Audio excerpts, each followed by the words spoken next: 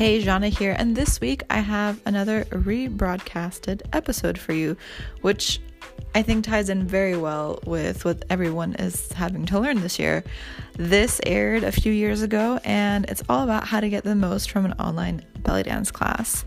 Now, if you want to know more about the belly dance bundle, which is all online belly dance classes, just visit Jana, that's ZANA.dance/bundle. Hope you enjoyed the episode.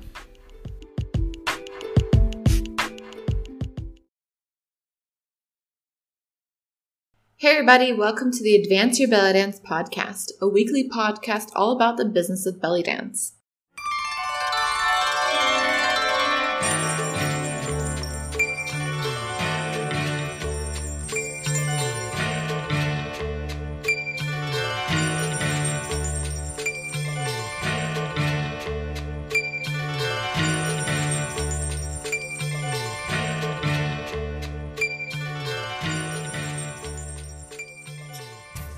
Hey everybody, welcome to this week's episode of the AYBD podcast. I'm your host, Jana, and this week we're talking about how to get the most from your online classes.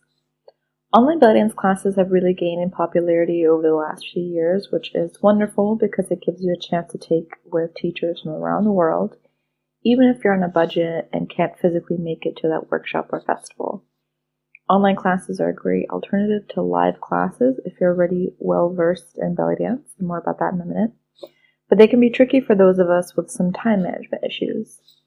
The reason I say online classes are great for those that are already familiar with belly dance is because when you're first starting out, I really recommend taking live in-person classes with a teacher there, because then you have someone knowledgeable that can correct you and make sure that you don't hurt yourself. It's also a great way to be involved in the community and meet other people in your class.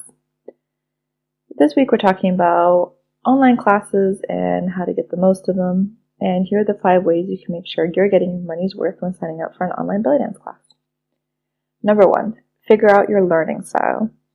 Do you prefer to listen to material or see it yourself? When taking a class that is based on body movements, visual is almost always the format, but how do you learn when you're taking a class on marketing, for example? Do you need to see the videos with slideshows and stats, or is listening to the audio guide enough for you? Figure out what's the best way for you to consume the material when you don't have somebody physically in front of you to teach you. Number 2, set aside a specific time. If you signed up for an online class because you're strapped for time, it's easy to put it on the back burner and forget about it altogether. Like when you're practicing at home or working on your business, set aside a time where you can go through the material when it's most convenient for you. Don't schedule to go through the material when you've got 10 minutes before you have to head out to your gig. And if you feel like you don't have the time, ask yourself how often do you find the time to catch up on Netflix or surf Facebook, and I guarantee you can find some extra time somehow. Number 3, set a specific goal. It's great to take a class because it interests you and you want to broaden your horizons, but to get you motivated to go through the material, set a goal for yourself. Taking a veil class online, maybe you can perform your new skills at your next hafla. Taking a class on how to book more clients, set a goal of X amount of gigs by New Year's. Whatever your goal may be, set it and set it high. Number 4, join the community. Most online classes now come with an option to join the community of other dancers that are also taking it, either in an online format such as Facebook group or even a newsletter where you can receive more information updates. Take a look at what your instructor offers in addition to the class and see how you can connect with other dancers. For the Advance Your Belly Dance podcast and newsletter, I've got a Facebook group where you can connect with other belly dancers online and for free and ask each other, or me, any questions related to the business of belly dance. And number 5, ask questions.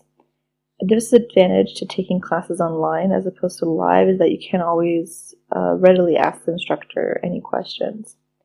Keeping that in mind, ask your instructor how you can reach them when you have a question, or if there's a community or a group online you can join in to get answers to any questions you may have. If it's a live shot of a workshop happening across the globe, keep in mind that you may not be able to ask questions, and hence why I recommend that such classes are better for the more intermediate and advanced level dancer. For more belly dance tips, visit my website, www.jana, that's ZANA.dance. and sign up for the Advance Your Belly Dance newsletter and the Facebook group, all for free. Thanks again for listening, and until next week,